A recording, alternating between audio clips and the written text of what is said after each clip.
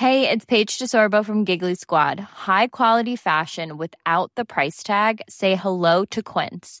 I'm snagging high-end essentials like cozy cashmere sweaters, sleek leather jackets, fine jewelry, and so much more. With Quince being 50 to 80% less than similar brands. And they partner with factories that prioritize safe, ethical, and responsible manufacturing. I love that. Luxury quality within reach. Go to quince.com/style to get free shipping and 365-day returns on your next order. Quince.com/style.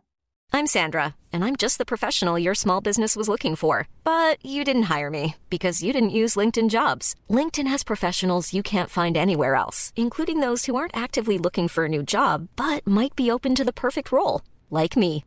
In a given month, over 70% of LinkedIn users don't visit other leading job sites. So if you're not looking on LinkedIn, you'll miss out on great candidates like Sandra. Start hiring professionals like a professional. Post your free job on linkedin.com/people today. What in the world is happening on Wall Street? Economic indicators. Who knows where this is going to end up? To understand the economy, you have to understand human nature.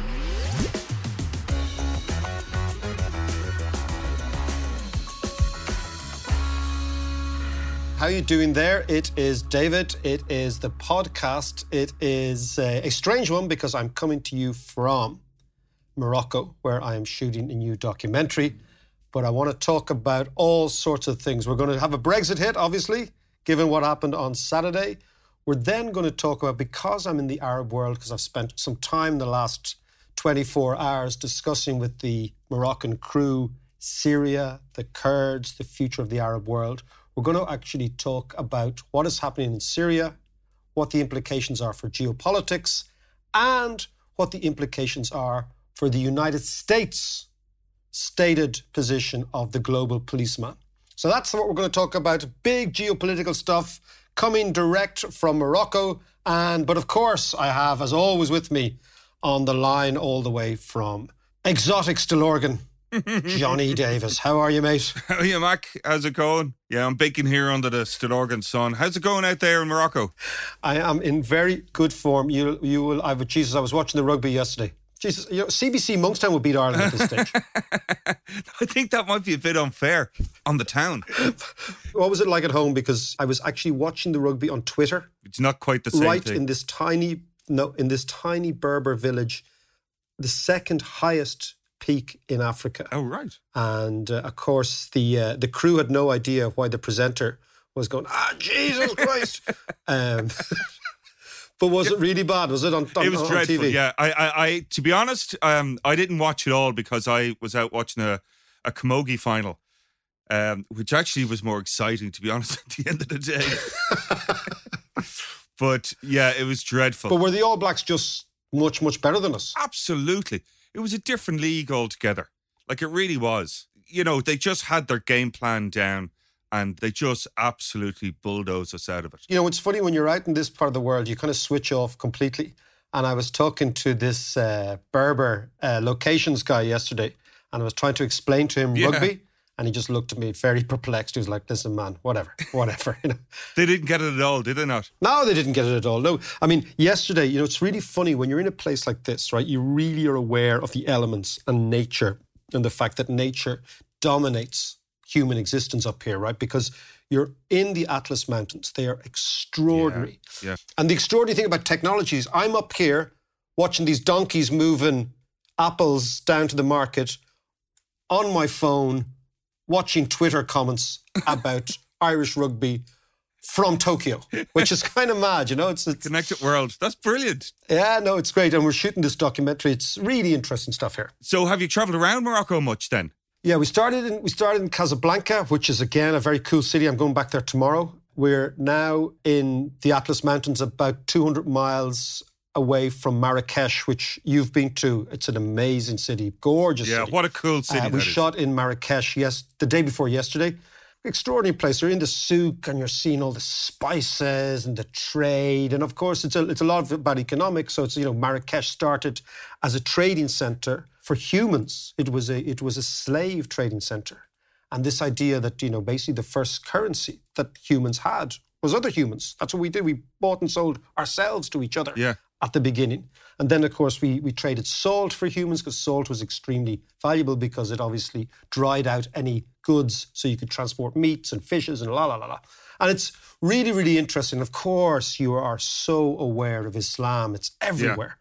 But, you know, the beautiful thing is, well, I want to talk about Johnson now, do our little Brexit. Yeah. Oh, we update, have to. okay? God almighty, what a week but that was. But when you're in the Arab world, it's fascinating to talk to the people about Syria, Iraq, what's going on with America, what's going on with Turkey, what's going on with Russia, and it's a totally different view. And we sat up late last night with the crew, drinking Moroccan whiskey, drinking mint tea, just sitting around outside, around the fire. It was gorgeous, you know, big blazing fire outside, sitting around talking about the world. It was... Yeah, I'd be fascinated to hear about their view of the Middle East and what's going on in America. But before we kick off, let's have a quick review of the madness that is Brexit. Okay, so Brexit as it is now. Yeah.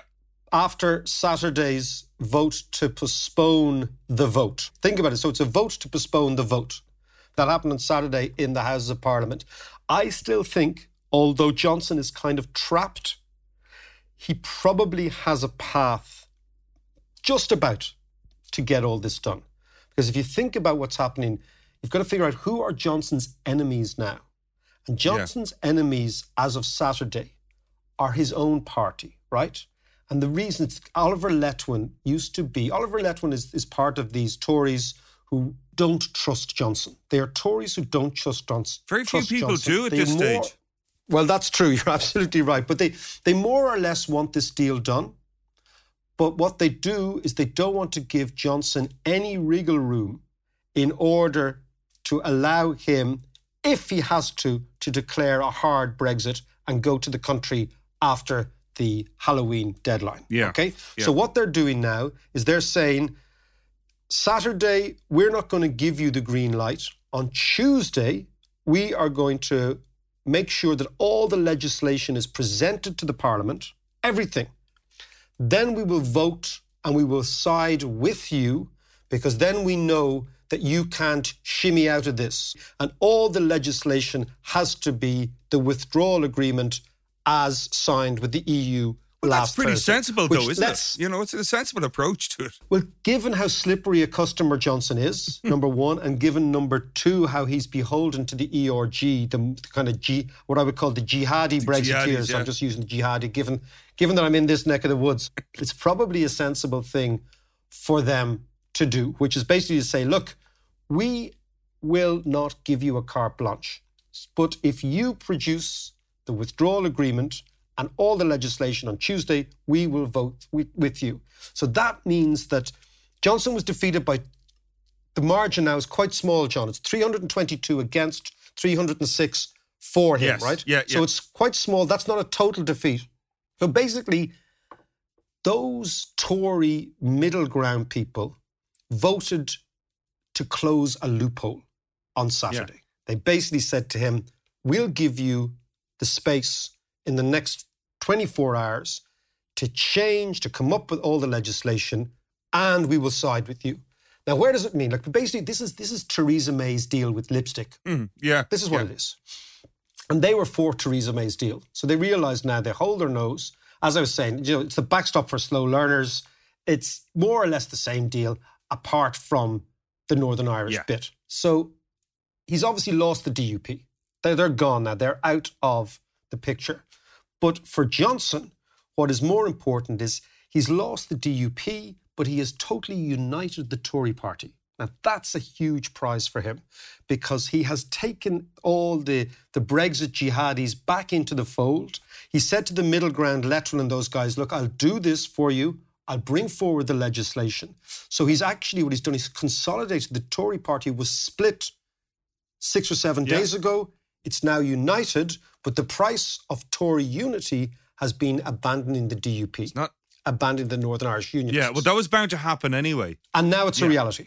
So ultimately, the Brexiteers have said, we value Brexit more than we value Northern Ireland. And that's a big, big moment in the Conservative and Unionist Party. So That is where we're at. The winners are Johnson and his crew. The clear losers in this are the DUP, but they will fight and fight and fight until the very end because they have to, in terms of trying to stop legislation, trying to stop movement forward. But that's what it seems to me. Of course, the full legislation will now be brought forward on Tuesday. And the interesting thing is, and this is where I think he might just have a chance of getting it all through, is that all MPs in the UK are now looking at the election. The clock is ticking for an election in November or December, or whenever they decide. And they realise that the Get Brexit Done slogan will be very resonant in the ears of the election. And if they are seen not to have, or to have at some stage retarded Brexit being done, they will pay at the electorate, which is why Johnson feels that he might be able to pick off a few Labour voters, or a few Labour MPs, etc., the independents, and ultimately he might just get over the line. And I think he might just get over the line. You probably wouldn't have seen it over there, or maybe you have on Twitter, but the scenes, the aerial shots of London yesterday with literally hundreds of thousands of people on the streets. It was an incredible scene. But based on that, where does that leave Labour? Are they in a weakened position now? And also, what is the DUP's next step? Well, I think the DUP will float into an irrelevance in UK politics because it's unlikely the next arithmetic in Westminster will have them still as kingmakers. So that's the first thing. And as we said last week, I think the DUP will end up having the mother and father of all internal rows, and they will shaft Arlene. But the DUP is not like a political party, it is a sect. So the DUP, so you won't see the public hanging of Arlene Foster. They'll do it behind closed doors. They always do things behind closed doors. That's their nature, right? Yeah. So it's not a spectacle, as you would see, as will happen with the Labour Party in England. The DUP will go behind closed doors, they'll hunker down, they will change their leader, and they will have a secret ballot, and they will come out with a new leader, and nobody will be none the wiser as to how it happened. But as I said before, it's a fight between the Free Presbyterians and the Church of Ireland for the heart and soul of unionism. The Church of Ireland being Donaldson, and the Free Presbyterians being Dodds. The interesting thing is the only two senior Church of Ireland figures in the DUP are Arlene Foster, actually, and Geoffrey Donaldson. And because they were Church of Ireland, they both had to seem to be more pure than the Free Presbyterians themselves, which is why they're often regarded as more hardline. Right. But I think their DNA is softer. Right. And I think their DNA will come out, particularly Donaldson's, over the course. When I say softer, he's much more likely to try and be amenable than Dodds, who's very much what we hold, and hardline. So that's the DUP. Yeah, tell us about Labour, Labour is in a terrible, terrible state because Corbyn is a terrible, terrible leader. Absolutely. And, and it's a real shame because, the Labour Party in England, if you think about Tony Blair's Labour Party won 3 elections with more than 100 seats in each one. That's extraordinary. In a row from what you would describe as the social democratic left, right? This the sort of left of centre, social democracy, like German socialists, whatever. That is where Labour belongs. But what Corbyn has done, a bit like the ERG for the Tory party, is Corbyn has dragged the Labour Party to the Marxist left. Scargill country. Exactly. Now, it's a really, really interesting expression. Look at what's happening between the Tories and Labour in England. The right wing and the left wing, right? The right wing is consolidating around a figure who's very flawed, Johnson, but he is one of their own. The left wing is not consolidating around a figure, but is splitting. There's a great expression, which is that in a crisis, the right wing always look for converts and the left wing look for traitors. Yeah. As a general rule. Yeah. And it's a beautiful thing because if you look at it, even in America, right, the Republicans, most of them can't stand Trump, but they convert to that small bit of Trump that they can identify with and they jettison their objections for power. Yeah. The Tories are exactly the same. Look at them. The ERG are coming together with Letman's people. They can't stand each other, but power is so important to them. It's the greater good kind of vibe. Convert into the set. Exactly.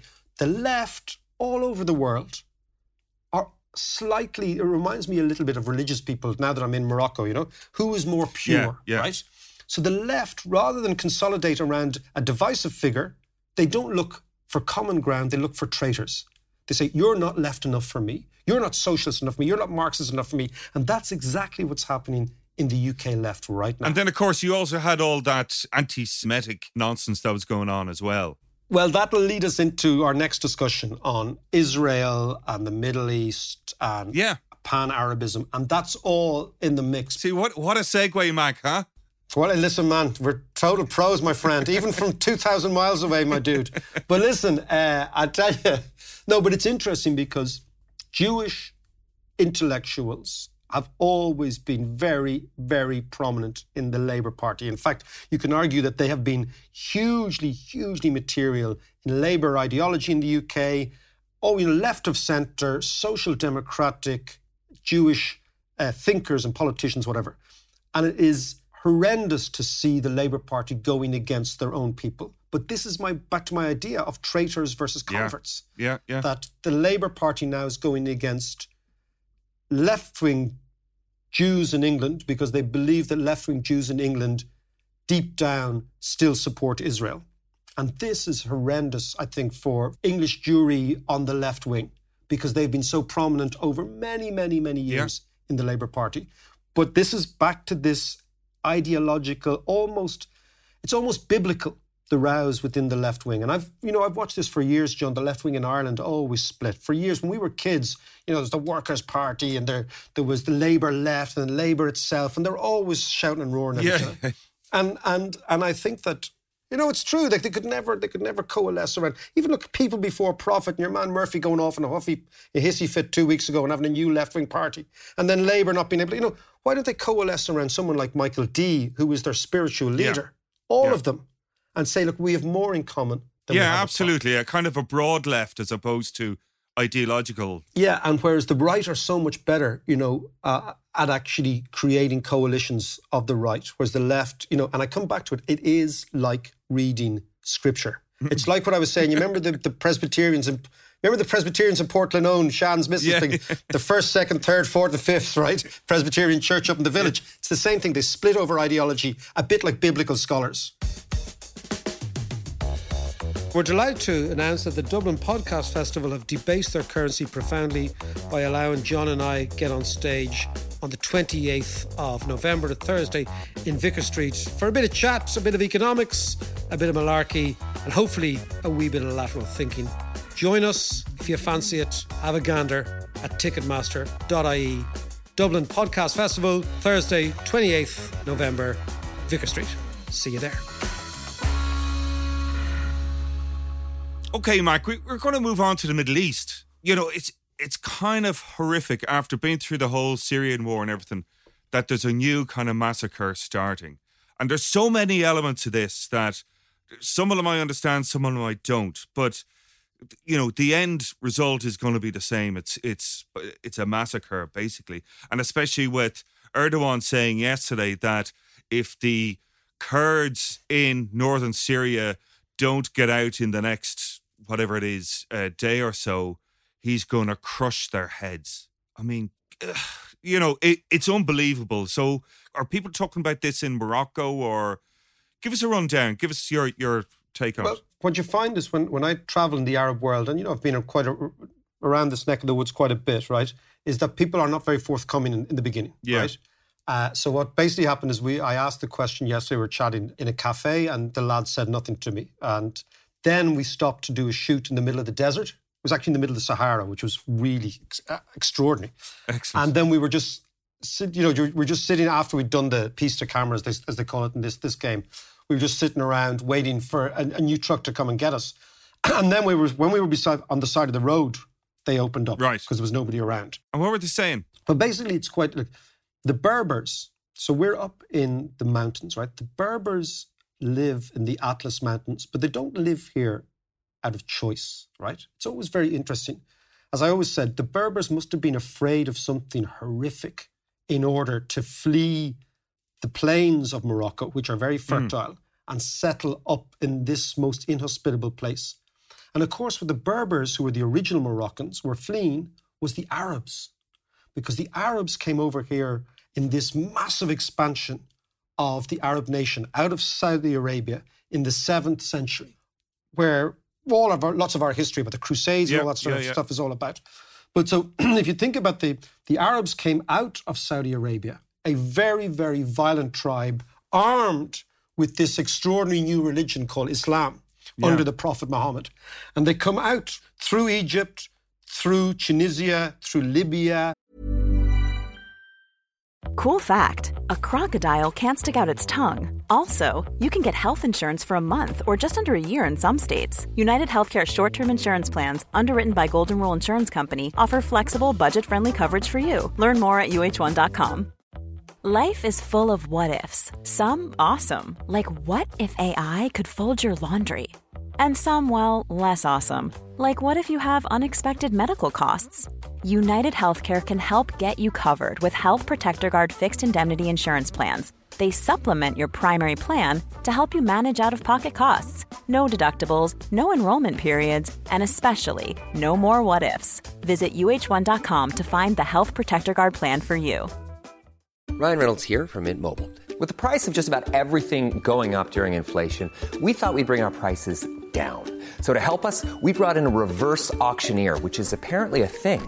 Mint Mobile Unlimited Premium Wireless. How to get 30, 30, bit to get 30, bit to get 20, 20, 20, bit to get 20, 20, bit to get 15, 15, 15, 15, just $15 a month? Sold! Give it a try at mintmobile.com/switch. $45 up front for 3 months plus taxes and fees. Promo rate for new customers for limited time. Unlimited more than 40 gigabytes per month. Slows full terms at mintmobile.com.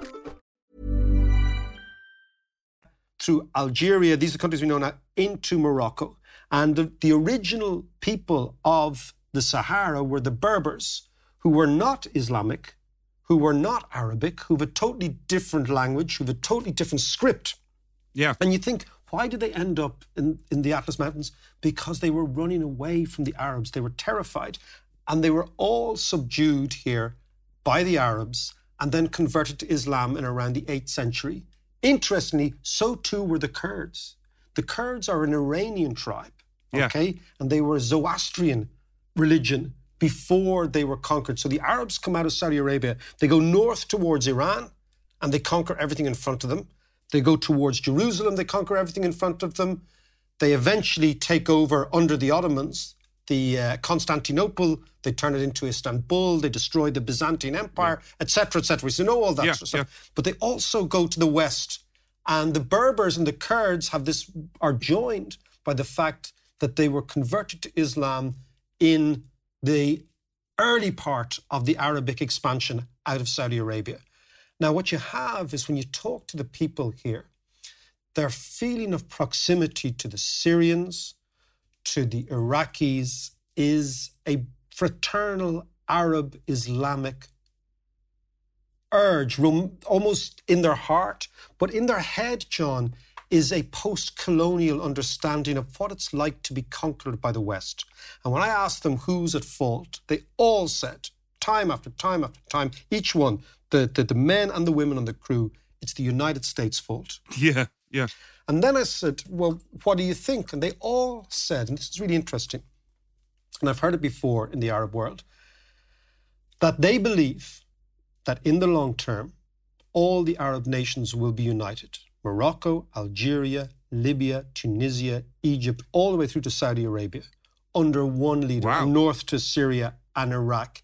And they believe, it's interesting, that every time an Arab leader emerges, like Nasser in Egypt in the 1950s and 60s, like Saddam Hussein in the 1980s and 90s, but sort of 70s and 80s, and Assad, Father Assad and son Assad, that these are the potential leaders that could unite the Arab world together. And their view was that every time a potential secular Arab emerges, because Saddam was secular, Nasser was secular, Assad was secular, the West intervene to destroy them because their greater fear is pan-Arabism. Now, I'm not positioned to say whether this is right or not, but that was the message they were saying yesterday.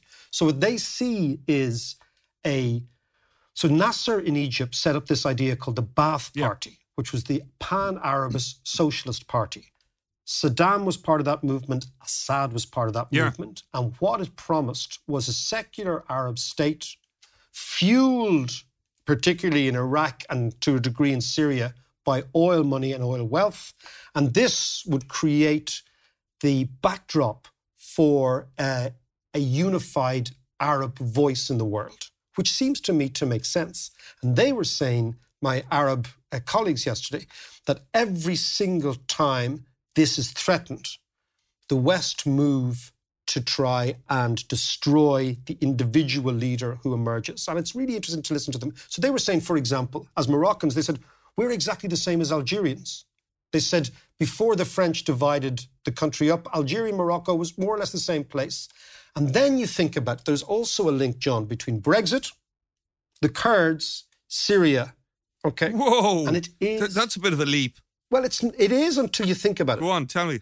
All of these conflicts, the Syrian conflict, the Iraqi conflict, the Northern Irish conflict to a degree, are caused by lines being drawn in the sand by civil servants in the period 1917 to 1921. Yep. Because Syria didn't exist as a country before the end of so the Ottoman Empire ends in 1918.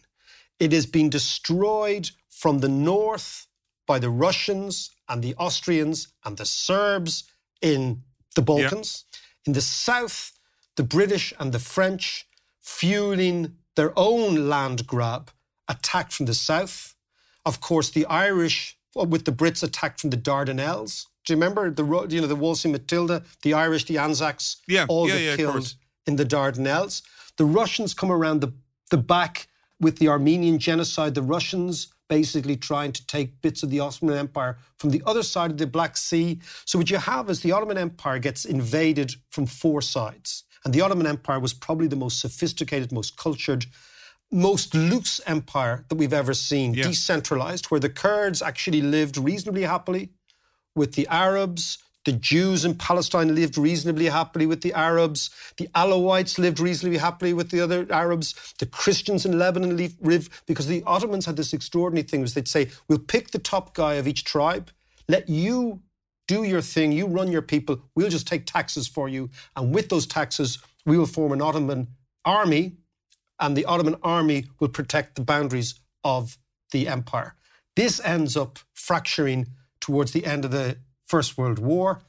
And what happens is two things emerge. The Ottoman Empire disintegrates into various new states: Syria, Iraq, Lebanon, Palestine, Jordan, all these places, Saudi Arabia, the UAE. None of these places existed before 1918. These are all new invented countries. That's the one thing that happened.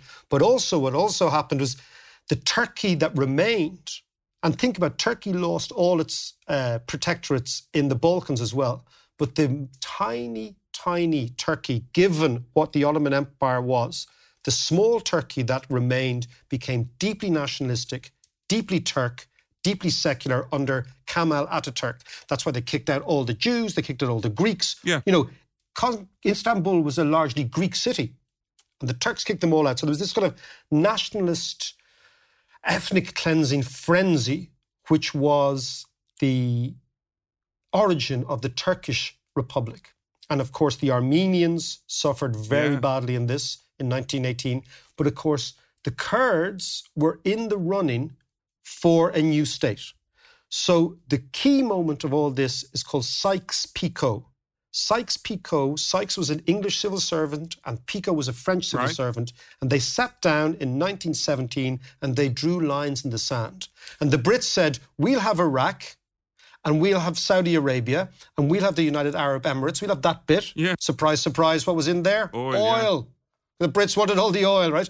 And they said, you French people, you can have whatever you want. And the French said, oh, well, we'll have the Levant, we'll have Lebanon, we'll have Syria, and that'll be our sphere of influence. And of course, the Brits took Palestine, and in the Balfour Agreement in 1917, the Brits promised the Jews a state in Palestine, which is where Israel starts as an entity. It doesn't end up an entity until 1948, but the idea of an Israeli Jewish state in Palestine was a British idea, of course. Yeah. And of course, what is this all about, John? It's about drawing lines in the sand, drawing borders, dividing people. What did they do between Fermanagh and Leitrim, between Derry and Donegal, between Armagh and Louth? Exactly the same thing. We'll actually do little sort of plebiscites in our heads. How many of that crowd live over there? How many of that crowd live there? Let's draw a line. We'll create a new country called Northern Ireland. Yeah. We'll create a new country called Syria. We'll create a new country called Iraq. We'll create a new country called Lebanon. We'll create a new country called Palestine. And then we'll split the Palestinians between Transjordan, Jordan, Israel, etc. But it's all the same. What we're seeing now is the 100th year revenge of Sykes-Picot. And ultimately, when you draw lines in the sand, certain nations are going to be on the wrong side. And the people in the Middle East who were on the worst end of all this are the Kurds. Because the Kurds were promised a state in 1918. And that was taken away from them in 1922. Why? Because Ataturk, the new leader of Turkey, the new republic that emerged from the Ottoman Empire, said, there is no way that Turkey is going to stand by being divided anymore. Because given that Turkey had been divided, and they drew a line in the sand, the Turks said, this ain't going to happen. The Brits backed down, and the Kurds, who are an Iranian tribe, they're an Iranian ethnic minority, end up scattered between Iran, Iraq, Turkey, and Syria. Yeah, it's actually really tragic, Mark, because, you know, they're not an insignificant group of people. There's about 35 million of them who've been effectively shafted. That's effectively 35 million homeless people. Well, you were the one who worked on BBC World Service on the Kurdish station, so you tell me. Well, yeah, I knew a few Kurds in London. They're an interesting bunch, actually. They had a very strong sense of identity. But while they were kind of very traditional, they were also kind of progressive in many ways and quite different to other groups from the region. Like, for instance, while they were mostly Muslim, they also included Zoroastrians and Christians and stuff.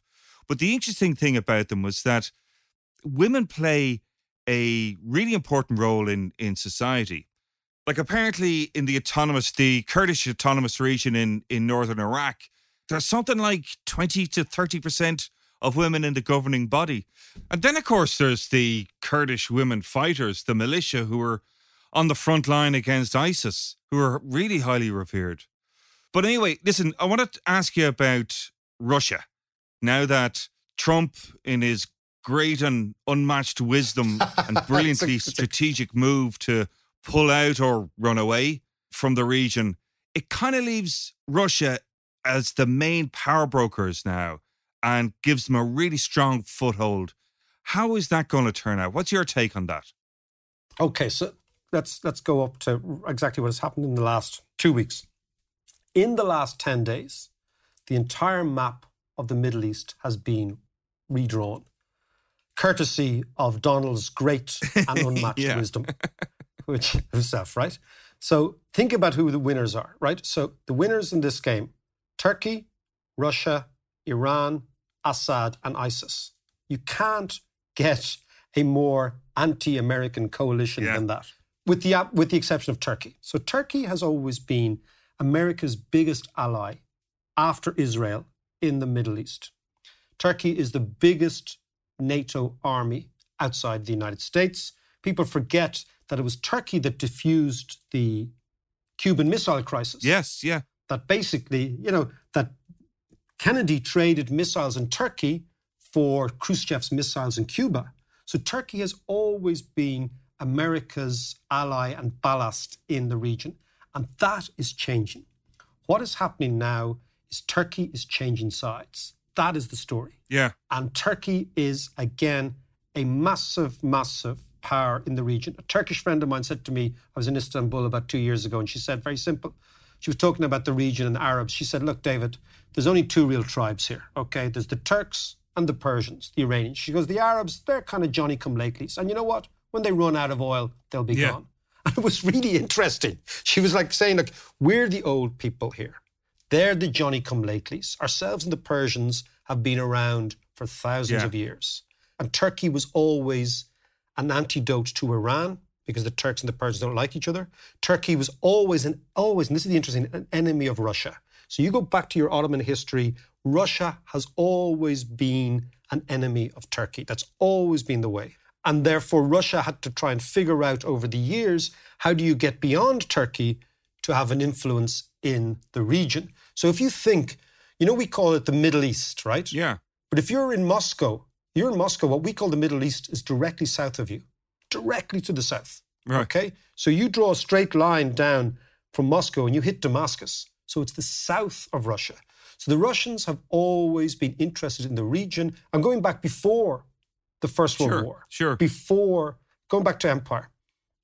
And of course, what your man has done in his great and unmatched wisdom is he has totally and utterly redrawn the map, right? The map up until 2 weeks ago was the United States kept a sliver of troops in northern Syria, which allowed them have a stake in the final negotiations. Once you take those troops out, you have no stake. Therefore, he has acquiesced to Turkey going in with this fictitious idea of a safe zone. But all the Turks want to do is make sure in the ultimate negotiations, what happens after the Syrian war is ended, where their position will be. So I think like a lot of these things in these wars is armies go in at the very end of war, they take a piece of territory so that in the negotiations they can say we're giving it back. Yeah, and they look good. The Russians, of course, are the major winners because Russia backs Assad. The Turks forced the Kurds. I remember it's the Kurds who killed ISIS. The Kurds destroyed ISIS, not the Americans, not the Brits, the Kurds. Yeah. They were also the number one enemy of Assad. Assad was the number one enemy of the West and of the United States. Now, what you find is Assad has the Kurds in his pockets because the Americans have forced the Kurds to actually do a deal with Assad. So Assad wins. Yeah. Also, who backs Assad? Iran. Who's America's biggest enemy in the region? Iran. Iran win. Obviously, then, think about the big thing. Who backs Iran? Russia. Who's America's biggest enemy in the area? Russia. Russia wins. And lastly, ISIS prisoners have all been released. So they win. Yeah. So you have this extraordinary situation where a tiny American force in the region allowed the Americans still to have a stake. Donald has pulled them out. His enemies have won. The Turks feel so confident that they wouldn't even meet Mike Pence last week. Yeah. Think about it. Yeah. They said, no, we're not even interested. And of course, but they did. Hang on, they actually did meet Pence. Oh, they did. But I'm just talking about the choreography. They did eventually because they had to. But I mean, but the choreography is that with stony faces, they met with really stony faces. If you ever saw the shots of it. And of course, I didn't see them, but Erdogan is totally emboldened now. And of course, think about what Erdogan needs. Erdogan lost the greatest prize in Turkey. He lost Istanbul, the mayor of Istanbul, about 2 months ago. Oh, that's right, yeah. And they voted again, right? So Erdogan needs a war to whip up nationalism because he's losing, because the Turkish economy is, after having borrowed huge amounts of money from Qatar, the Turks now are in a huge economic crisis. So Erdogan is using the Kurds to deflect from economic attention at home because he knows he's just lost Istanbul. I mean, this is all transparent politics that unfortunately our dear leader over in the United States with his great and unmatched wisdom didn't seem to figure out. And of course, who loses? Like always, John. And this is what I want to come back to Brexit. The small guy loses out. The Kurds, right? The small country, the people with no ally at the top table. And an interesting point, John, is that what we saw in the last week with Ireland and Britain and the EU was the EU stood behind Ireland. The small guy, if we hadn't had the EU having our back, the Brits would have bulldozed all over us with respect to Brexit. The Kurds show what happens when small countries don't join a big club. You get squashed between Turkey, Russia, Syria, America, Iran. What last week showed is the power of loose federations, communities, in terms of protecting the interests of small countries. And I think it's a really interesting lesson.